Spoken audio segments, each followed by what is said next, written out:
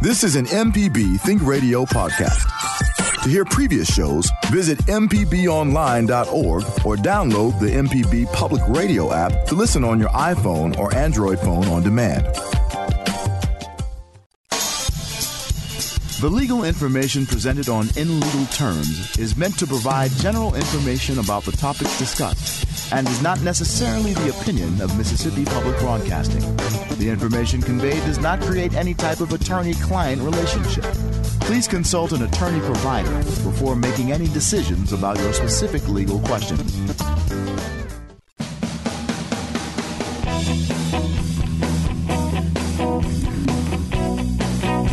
Welcome to In Legal Terms on MPB Think Radio, the show all about you and your rights. I'm Liz Gill with Professor Richard Gershon of the University of Mississippi School of Law. Joining us via Comrex. We have a special cable that goes right from Jackson to Oxford that he helps, he gets to us. How are you doing today, Professor Gershon? Doing great, Liz. It's great to be here with Rick Courtney today. Rick is a leading expert in elder law and a great resource for the state of Mississippi. He's an adjunct professor at the University of Mississippi School of Law, teaches our students as one of our skills classes, and we're real lucky to have him as a resource. And this is an important topic because I read something today that so many people will be living longer but really are not planning for their long-term care. And it's National Elder Law Month, so Rick is the perfect guest for today's show. And thanks for being with us today. It's always my pleasure to be here.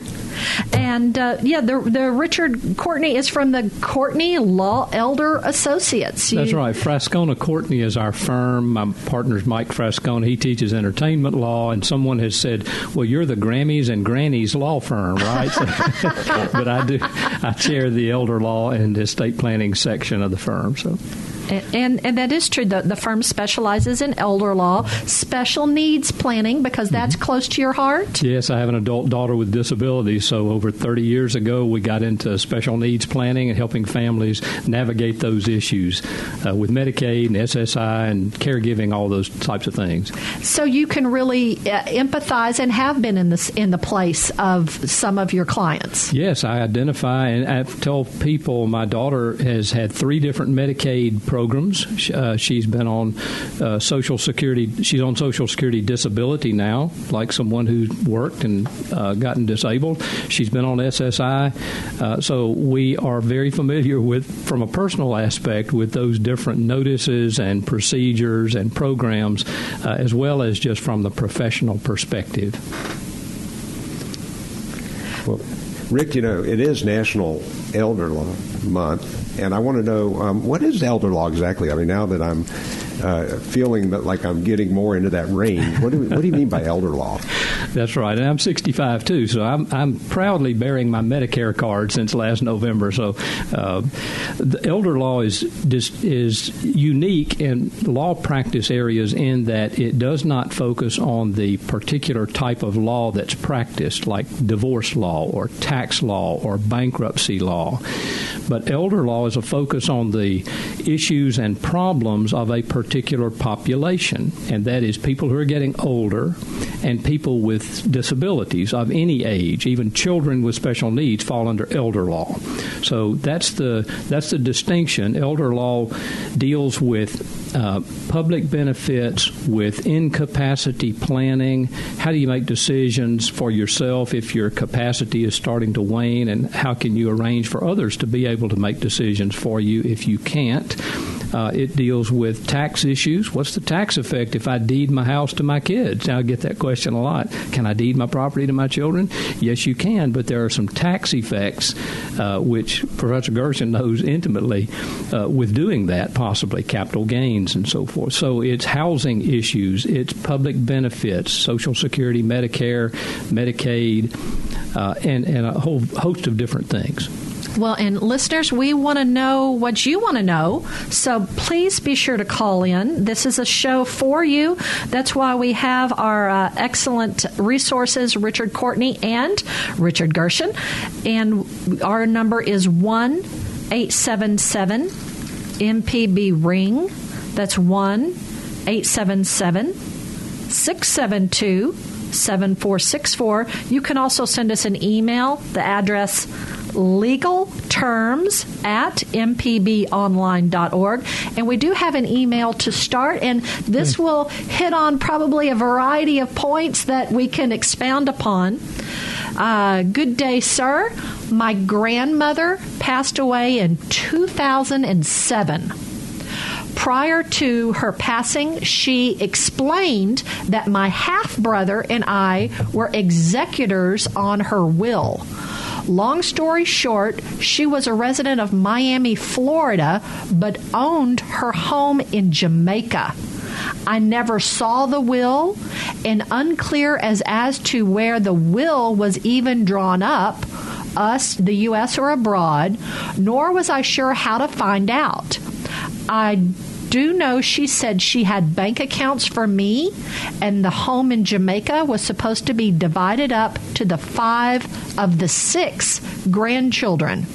Her eldest grandchild was given a home outright for herself, and she was the only one living before my grandfather's premature death. I have asked my half-brother to see the will, but he's been evasive.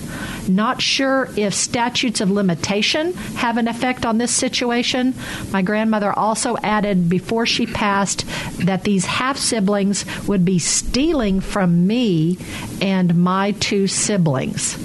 That's got a lot to unpack. Can you touch on some of that? I can start it and probably let Professor Gershon elaborate a little bit. And it sounds like she was a resident of Florida at her death. Therefore, Florida law would govern a probate of her will. Generally, that's the law. The probate takes place in the state of your residence at the time of death. So I'm not sure Mississippi law has anything to do with this situation. Also, there's not a statute of limitations on how long you have to have before you have to probate a will. I have probated wills 20 years after someone died when there became a need to, but I'm not sure what Florida law provides. And so Dean Gershon or Professor Gershon, having been in Florida for some length of practice, he might be able to elaborate on some of those things. Well, and I would add that if the house is in Jamaica, then that's probably real estate would have to be under Jamaican law, which would be a totally different thing. So that's something to consider. This is a cautionary tale, though, because when we talk about estate planning, when Rick and I talk about estate planning, we're really talking about life planning. And part of life planning is when you pick someone to be your executor, your personal representative, you're not creating a mystery novel for them. You need to give them all the documents they're going to need. So if we could go back in time, the advice I would have given the grandmother is to go ahead and give a copy of the will to the 2 people she was appointing as executor to make sure they knew where everything was, that they knew how to find things when they died. My wife and I, for example, had picked our executor. It's her sister, and we've given our sister-in-law a copy of our will. We've given her a copy of the important documents and the key to our safe deposit box, because if something were to happen to us, she would have easy access to everything she needed to administer her estate. Unfortunately, what happens is people will orally tell their family members, you're going to be the executor, and then that's the last information that person has, and then it's kind of a mystery novel. And as a practitioner, I tell people who ask, well, what should I do with my will? Or the executor who calls the day after the funeral and says, well, we're all back at the house now, and what do I need to do?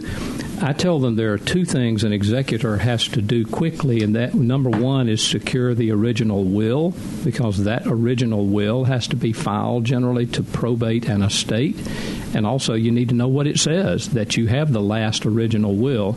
And the second thing is the executor needs to secure the property that the deceased person owned. That is, put locks or new security codes on the house, take valuables out, have somebody there to document that you're moving them to a secure storage facility or something until the will can be probated and all those things distributed in an orderly fashion. So marshaling the assets of the estate and securing them is one thing. Getting getting the original will in hand, and then I tell them, now, once you do those two things, then sit back and take time to grieve. The family needs to get through the process, and when you're ready to come in and talk about probate and how to distribute these things, we can do that, but there's no rush on doing that.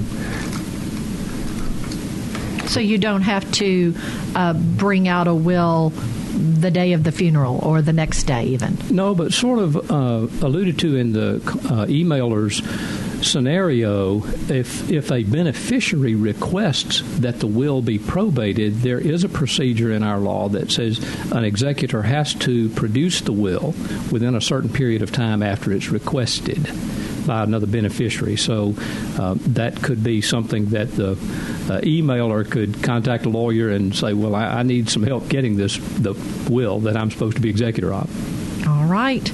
Well, we're going to continue our discussion of estate planning, of elder law, of special needs planning after the break with our guest, Richard Courtney. So if you have a question about those laws, please give us a call. Our number is 1-877-MPB-RING. That's 1-877-672-7464. You can also send us an email, legalterms@mpbonline.org.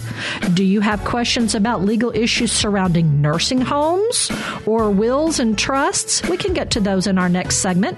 You're listening to In Legal Terms on MPB Think Radio.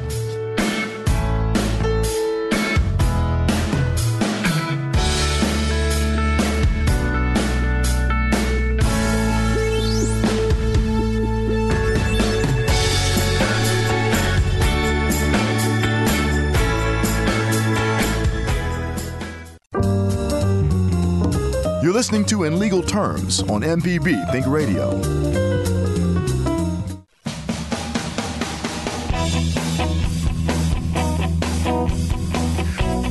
Welcome back to In Legal Terms. Now, not everyone has a chance to listen to our show live. If you've missed any of our program, you can listen to the whole show at mpbonline.org/InLegalTerms. It's also available on the MPB Public Media app, as are all our local shows. I'm Liz Gill here with Professor Richard Gershon from the University of Mississippi School of Law. Our guest is Richard Courtney, and he's been a great friend to MPB. You can hear him speak on our Money Talks May 22nd of 2018 show, and he was on our Legal Terms August 8th, 2017.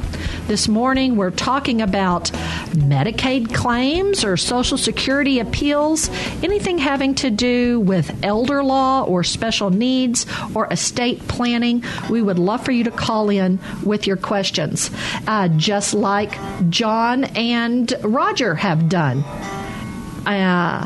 Let me go ahead and take John's call. John, thanks for calling in to In Legal Terms today. You're on the air. Go ahead. Yes, thank you for taking my call. I heard a mention of a 20-year possible legal time before a will was probated. Is that under Mississippi law something I'm curious about with what I would call an executor? I think it's the same spelling and just different pronunciation of the word, if they can actually hold it up that long. Well, in this situation I was describing, John, the children of the deceased person, there was some real property involved, and they continued to use it. They didn't go to court to have the will probated that would distribute ownership to them necessarily. They just left it in Dad's name. I'll say Dad. And so they just continued to use the property, and later on they sort of got dispersed, and some of them got poor health, and they weren't using it as much, and their kids, the grandkids, did not have as much interest in using that land as their parents had. So the parents decided they needed to probate the will, and ordinarily creditors would have been cut out of the picture in that length of time, but this was some years ago, and we found it necessary for some title insurance purposes to go ahead and probate that will to have Dad's distribution to them carried out. But yeah, there hadn't been a need for it, they felt, before then. All right. Thank you, John, for listening. And we had heirs property on last week. Angela Wade, right. That was kind of they had heirs property before, but they had a will, and then it just settled it a little bit later. That's right. And there's a new uniform act nationally about partition of heirs property. All right. Let's go to Roger in Florence. Roger, thanks for calling in Legal Terms. You're on the air. Go ahead. Oh, good morning. Thank you to you folks and Rick and Nadine, because it's a wonderful program as usual and very informative. Just a point of interest, I'm on my way to New Orleans to the, I guess they call it the spring meeting of the National College of Probate Judges. I'm a lifetime member, been since I was on the bench, and just keeping up with things like this, and you hear all sorts of judicial decisions in the various jurisdictions around the country. Most of those judges are just probate judges, meaning they handle estates of all forms, and some of them handle commitment matters. But in Mississippi, the chancery judges handle that as one of their many general jurisdiction responsibilities. So not only oversight as for the administration of the estates by the fiduciary, but helping the lawyers do the right thing.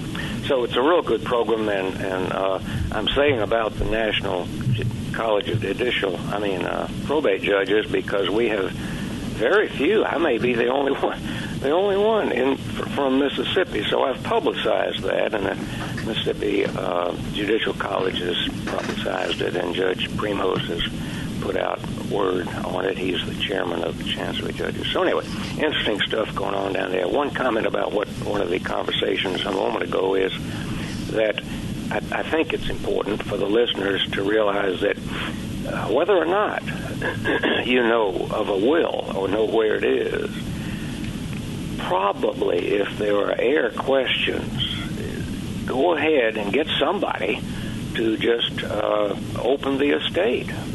If you can get a creditor to do it, that's even better, because they can pay the way. And that may be necessary, you see. But go ahead and get the estate going. Don't wait till you've got another generation involved in heirs. So maybe one of y'all could comment on that. Thanks for what you're doing. Again, I'm going to hang up and listen, but thanks again for what you're doing. So long. Thanks for listening, Roger, and thanks for your service. Thank you, Judge Clapp. Yes, and I'll speak to what he just mentioned. He mentioned that creditors can open estates. Yes, if a person died and they owed a bank loan or credit card company or something, and the children don't want to deal with that, they're just going to not do anything and not bring the will to probate, creditors can open an involuntary estate so that they can have an opportunity to get paid, because probate process is in the law not for the benefit of the heirs, but for the benefit of creditors. It is so that creditors can have an orderly process to get paid, and then the assets that pass on to the beneficiaries can be free and clear of those debts. All right. Well, we have 2 calls holding, and we've got an email. Let's go to Susan in Memphis. Susan, we're so glad that you've called in Legal Terms today with our guest, Richard Courtney, to talk about estates, elder care. What's your comment or question? My question is, I need a simple explanation of probate court. If you have a will, you own no property, there's nothing except bank account, which is POD, and there's 3 children, and everything in those accounts are to be divided 3 ways. Do I have to go through, or do they have to go through probate? What you've described, Susan, is some types of non-probate assets, and it's possible that will would not have to be probated, because if the person who has died owned no real estate, but had bank accounts or financial accounts, and all of those accounts had either POD, that's naming a beneficiary to get them at death, or were joint accounts where there was a joint owner who's still living. Those would not go through the will if it was probated. Those would go to those designated beneficiaries. Also, life insurance beneficiaries or retirement plan like IRA beneficiaries, those people would get those assets regardless of what the will says. So I can quit worrying about probate, huh? I can't tell you you can quit. I can't, because I haven't seen all of the things, but from what you describe, it sounds like possibly there would not be a need for probate. You really ought to just talk to somebody and confirm that with someone who can look at all the documents and the assets of that deceased person. Okay, thank you very much. Yes, ma'am. Thank you, Susan. And Rick, can I just add one thing? The people think they don't have property, but they have photos, they have Facebook accounts, they have things like that still need to be resolved. And certainly, sometimes those things, the knickknacks, the things that have personal importance, are the most important things to resolve with family. You can't really split those evenly three ways. You can't, the dining room table that everyone sat at, for Thanksgiving dinner that has meaning, can't be divided three ways real easily. So those are things that a parent needs to think very carefully about. And I encourage people who are doing their estate planning, their wills, I say you can refer in the will to a list of items that you're making that's outside the will. I'm going to have a separate list, Rick, that says I leave these items to these people, and you name the names and you list the things to put all the tchotchkes and jewelry and things in. But I tell them that in Mississippi, unlike some states, our courts are not bound to enforce a document that is not part of the will. So that could be a bit of confusion later on. If there is something of specific sentimental value that you want to make sure a particular person gets, name it in the will and put it in there so that it becomes enforceable in a probate matter and can be dealt with by the court. Excellent to know. Well, we have another call to go to. Beverly is calling from Jackson. Beverly, thanks so much for calling in Legal Terms. Go ahead. I have three siblings, a sister and two brothers, and our parents died 9 and 8 years ago. We were each given a copy of the will. My sister is the executrix of the will, and we divided up physical things like photos and all of that, but my sister and her husband are living in the house that my parents that is to be divided equally among the four of us. Plus, there were bank accounts and things like that, and when we bring it up, my sister just says, well, I haven't had time to go through all that, but it's been 8 years. So is there a way to make her settle the estate? Yes, Beverly, it sounds like you need to engage some legal counsel in order to push this off of the status quo, so to speak. Because, yes, there can be a reasonable amount of time for someone to just not bring a will to probate when there are assets that would pass through the probate estate. And one other issue that you mentioned is real property that's passing to children in equal shares. That ordinarily happens through an estate where each of you would become the owners of a 1/4 share separately, not joint owners. Each of you owns a separate 1/4 interest. And the law provides that any one of you owners can file an action in Chancery Court to partite, a partition action, to have that property divided into 4 equal parcels, but you can't divide a house into 4 equal sections. So the alternative would be to have the court sell it and distribute the money. So you do have that remedy as well to get your value out of that property. But I think at this point, something needs to be done to sort of make it start moving ahead. Okay. Well, the will did say that if any of us contested it, that they would be out of the will, but I don't see this as contesting. We're just asking that it be settled. That's right. Correct? That's correct. And we have recent Supreme Court case law in Mississippi that deals with no contest clauses, and it says there have to be certain recognitions in that for the no contest clause to be valid. Because if you contest a will for a reasonable purpose, then that no contest clause does not prevent that. Oh, okay. All right. Well, thank you so much. Oh, Good luck, Beverly, Lee. we're glad that you called in. Let's do one email before we get to our next break. Number one, I've been putting off estate planning because I can't decide on any family members or close friends who would be able to serve as an executor. How can I find someone or an entity I trust who doesn't cost an arm and a leg? That's a good question. We often have clients who don't have a large support network of family or friends, close friends, and they're struggling to find people to serve as a power of attorney agent or an executor of their will. And so I tell them, I don't know how to create that entity for you. And the questioner, the email asked, how can I find somebody I trust? I sure can't answer that for you. Have you developed a relationship with someone where you feel comfortable asking them, would you be the person who would sign off on paperwork the lawyer prepares to probate my will and would make sure that process gets carried out? That's what an executor does. And when the estate closes and the executor distributes the assets according to the court's direction, their job is over.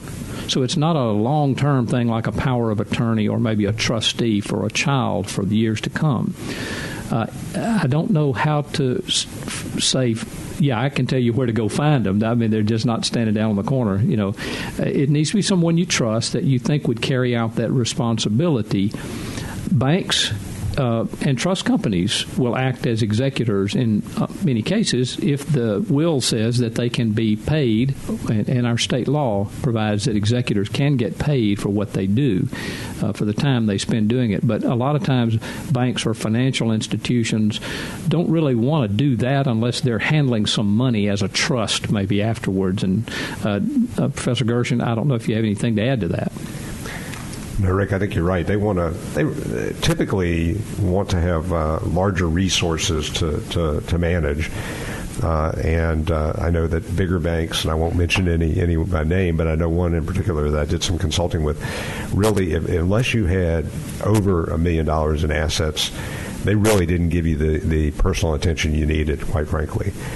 So that's for bigger estates that you would use those kinds of entities, I think.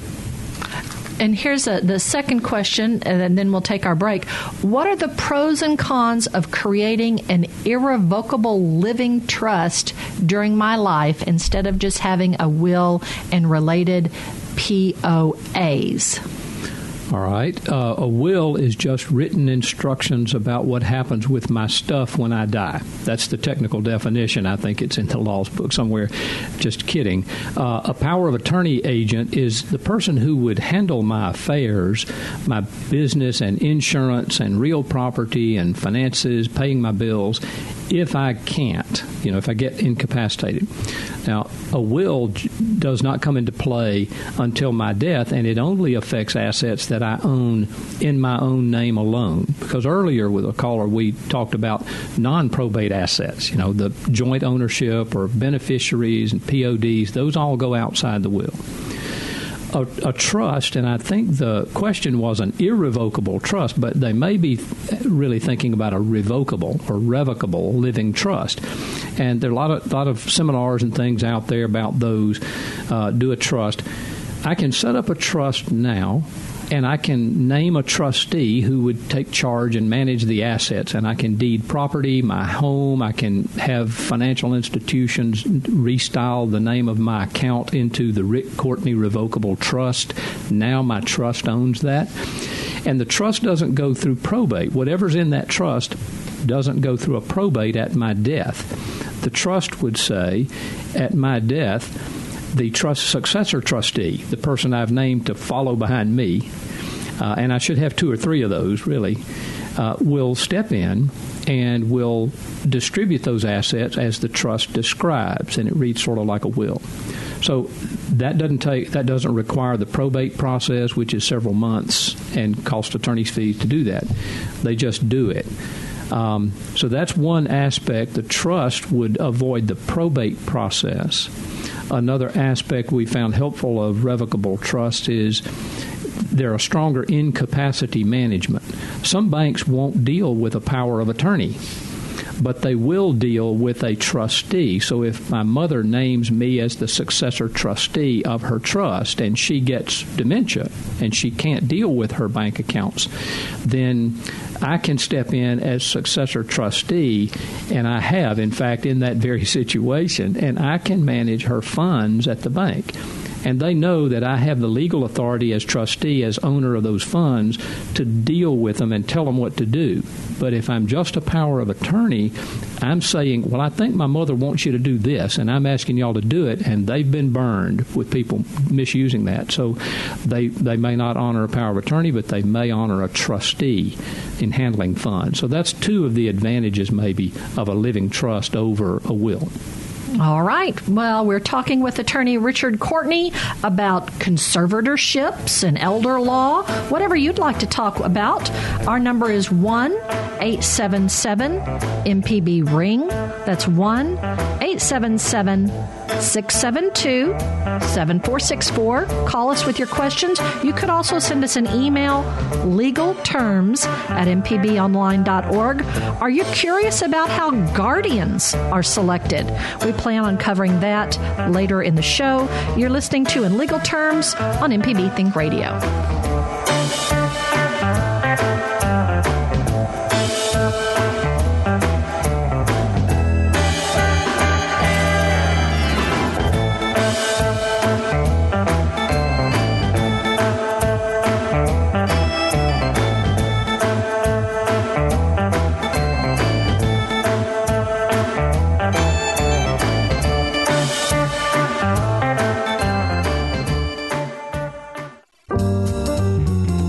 You're listening to In Legal Terms on MPB Think Radio.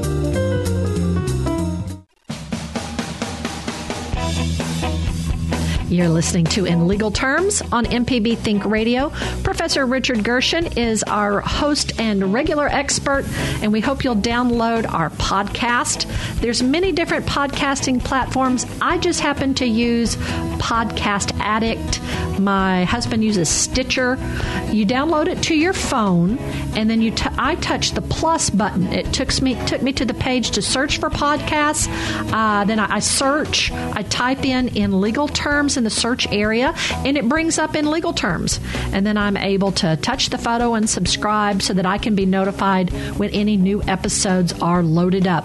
This morning we're talking about estate law. We're talking about conservatorships, elder law, what to do if you have a special needs individual, how to work with Medicaid or Social Security, and our guest is Richard Courtney from the law firm who specializes in that. And we have 3 callers on the line. This is always a popular show. We're so glad that you're with us.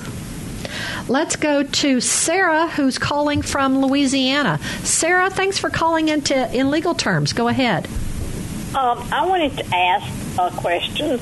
I want to give my daughter power of attorney, like a medical power of attorney, and for my assets. What would be the best? I don't know what to do, so I'm asking y'all. See, I am married. My memory is getting bad, and I want someone to be able to make a decision whether I go to a nursing home or whether I go to an assisted living place. And my husband's in the same condition, so he's not quite as bad as I am, but he has 4 children, which none of them are going to take care of him. And my daughter already pays my bills, and my brother, who has real bad dementia, I have power of attorney over him, medical and, complete control over what he does. I control his money and everything. And what would be the best thing for me to do to make sure my daughter had the privilege of taking care of all this in case of a death of either one of us. Well, Sarah, I want to say hurrah. Good for you. You're doing the thing that everyone needs to do, young or old. I mean, but let me ask, did you say you live in Louisiana? Yes. Then I would encourage you to contact an elder law or estate planning attorney in Louisiana to ask that question about powers of attorney, because different states have different forms and formats for powers of attorney. For instance, in Texas, they have a checkbox kind of thing. Here's the things I want my agent to be able to do, and you have a list of things with check boxes, and you just check them. In Mississippi, we don't have that, and it's more of a textual, a narrative kind of power of attorney document. But in Louisiana, I'm not sure exactly what form or format they have, and I would suggest that you contact an attorney there to get that counsel about the best way to do those things. Okay. And if you email us, or email Liz Gill here, she'll get that to me, and I can maybe give you a name or two or suggest a resource to check to find someone there. Okay, I have the attorney that did my will and the power of attorney. Medical. It's all over everything from my brother. Because I take care of everything. And but my daughter said she had an attorney in Covington or Slidell, and we were going to go talk to him. But I just wanted to make sure I was doing the right thing. It sounds like you are. Okay, I sure appreciate it. God bless y'all and have a great day. Thank you. Thank you, Sarah. Let's move on to Rick, who's calling from Jackson. Rick, thanks for calling into In Legal Terms. You're on the air. Go ahead. Okay, thank you. I just turned on the radio, so I hope I'm not asking a question that's already been asked. Can I, sort of a two-part question, can I legally just write my own will without an attorney and it be a legal binding document? The answer is yes. Under Mississippi law, we acknowledge what are called holographic wills. That is a will that is totally handwritten in your handwriting and signed by you at the bottom. It does not have to have witnesses like other wills, but it has to meet those two criteria.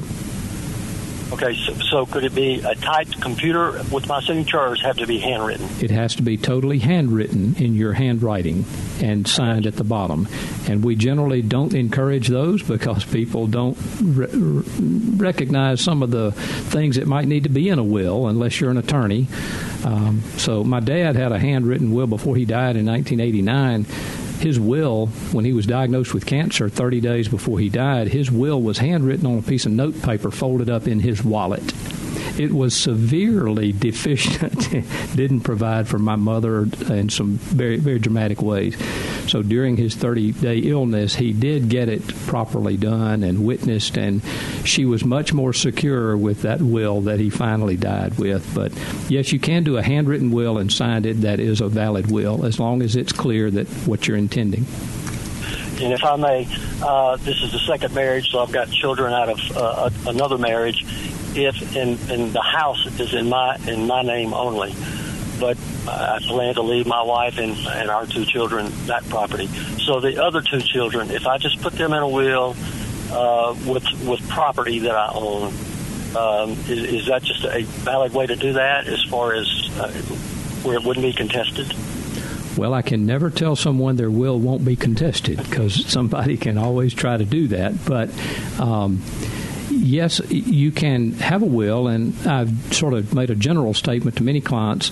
You can leave anyone anything or nothing that you want to, except a spouse. In Mississippi, we do have some strong protections for a spouse that may provide for the spouse to, if you leave them nothing in your will, or you leave your surviving spouse less than they would have inherited if you had died without a will, then they may be able to renounce the will and take a child's share. That is, take your number of children plus your spouse at your death and divide it by that many people, and that's what the spouse would get if they choose to renounce the will.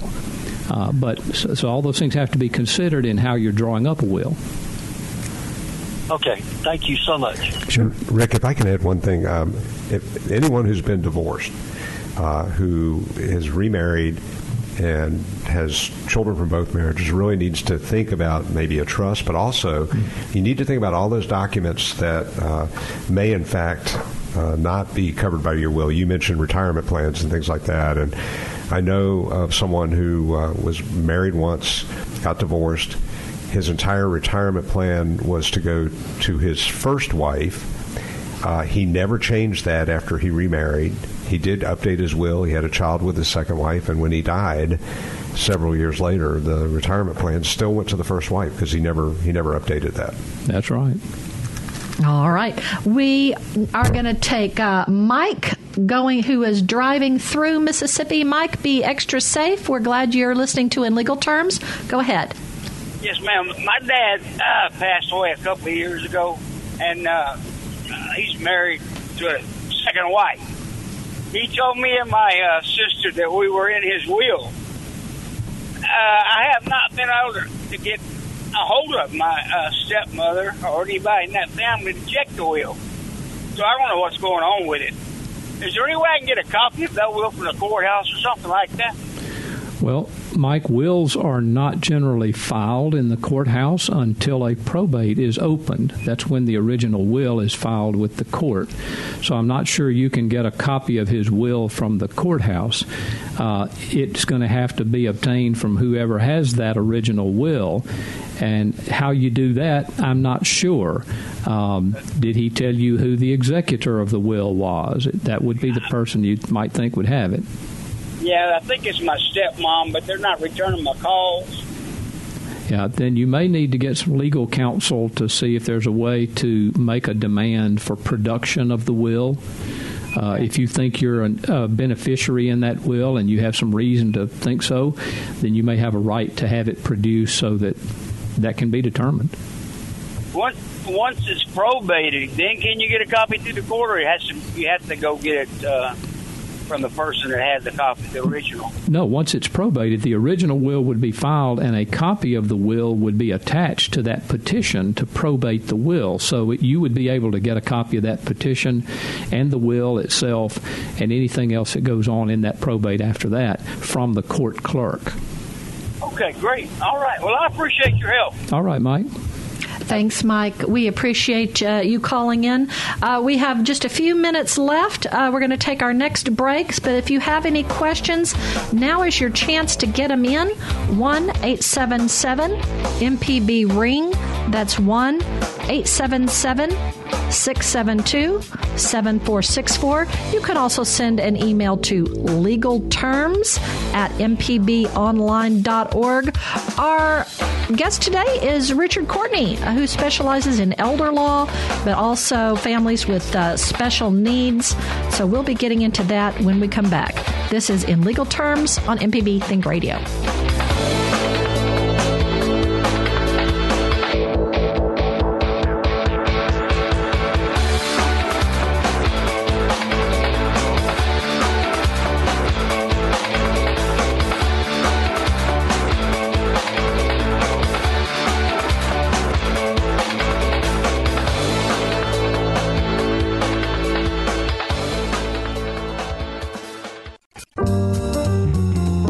You're listening to In Legal Terms on MPB Think Radio.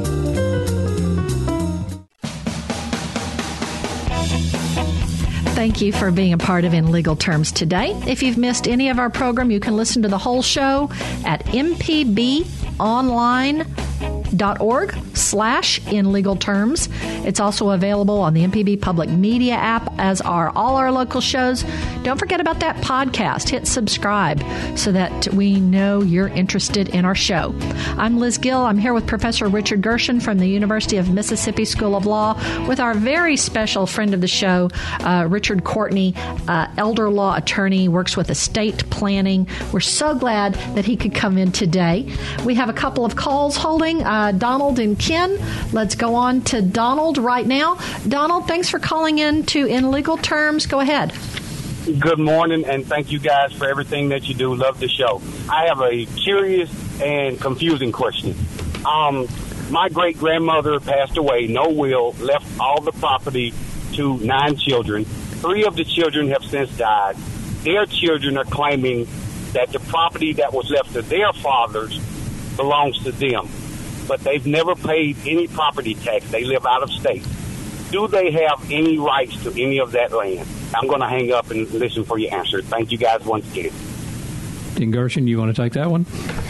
Well, I think thank you for calling in. One of the things that you might want to do is listen to our podcast from last week on heirs property, because that actually does address a lot of these issues. And when there is no estate planning, there are all kinds of complications that take place in terms of who owns the property.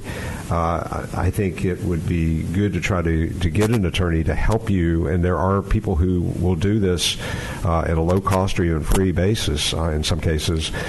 We mentioned the North Mississippi Rural Legal Services, for example, and other legal services organizations like that will actually help you with resolve some of these issues. So I would talk to an attorney.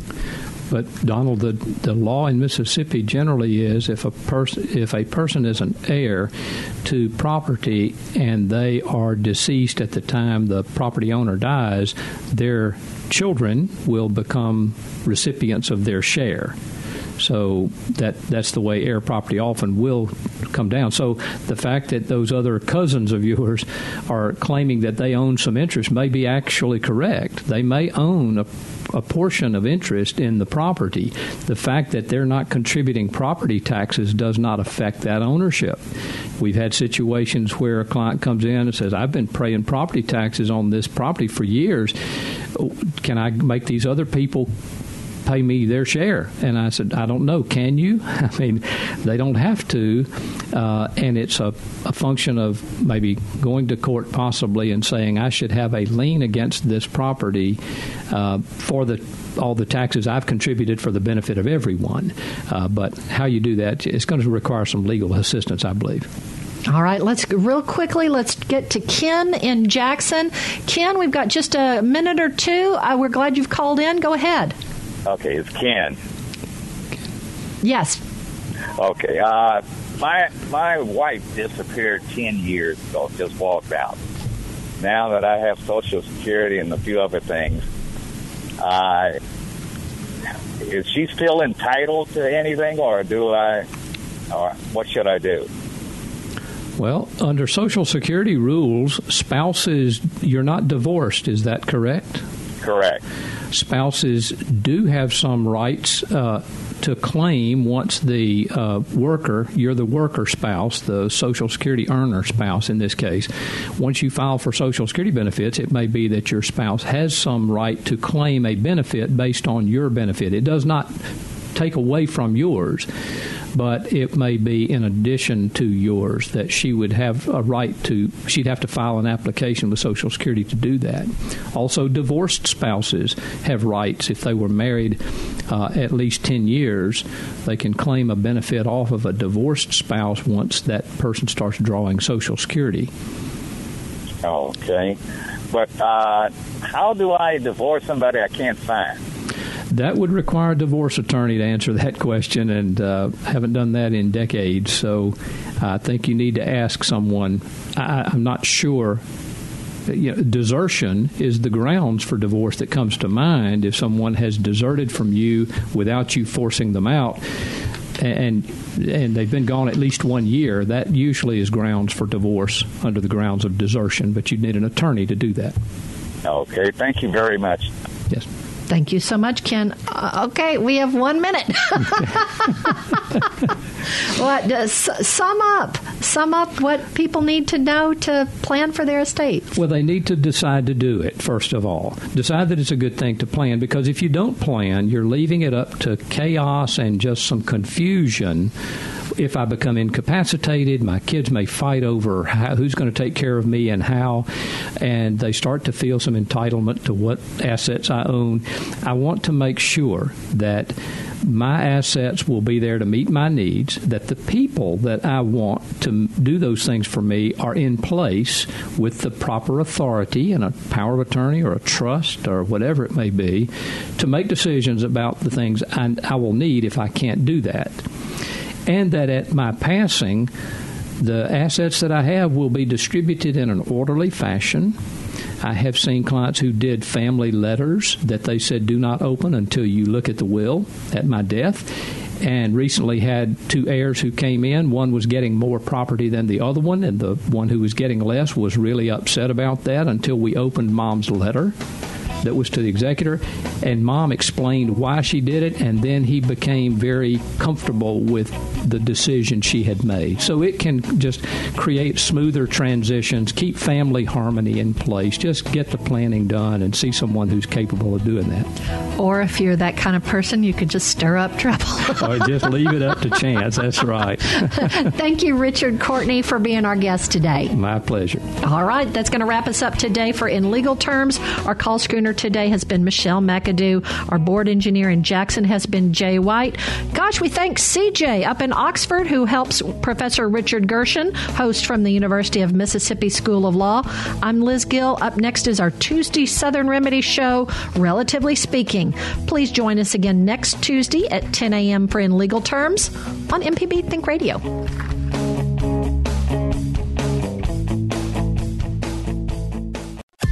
This is an MPB Think Radio podcast. To hear previous shows, visit mpbonline.org or download the MPB Public Radio app to listen on your iPhone or Android phone on demand.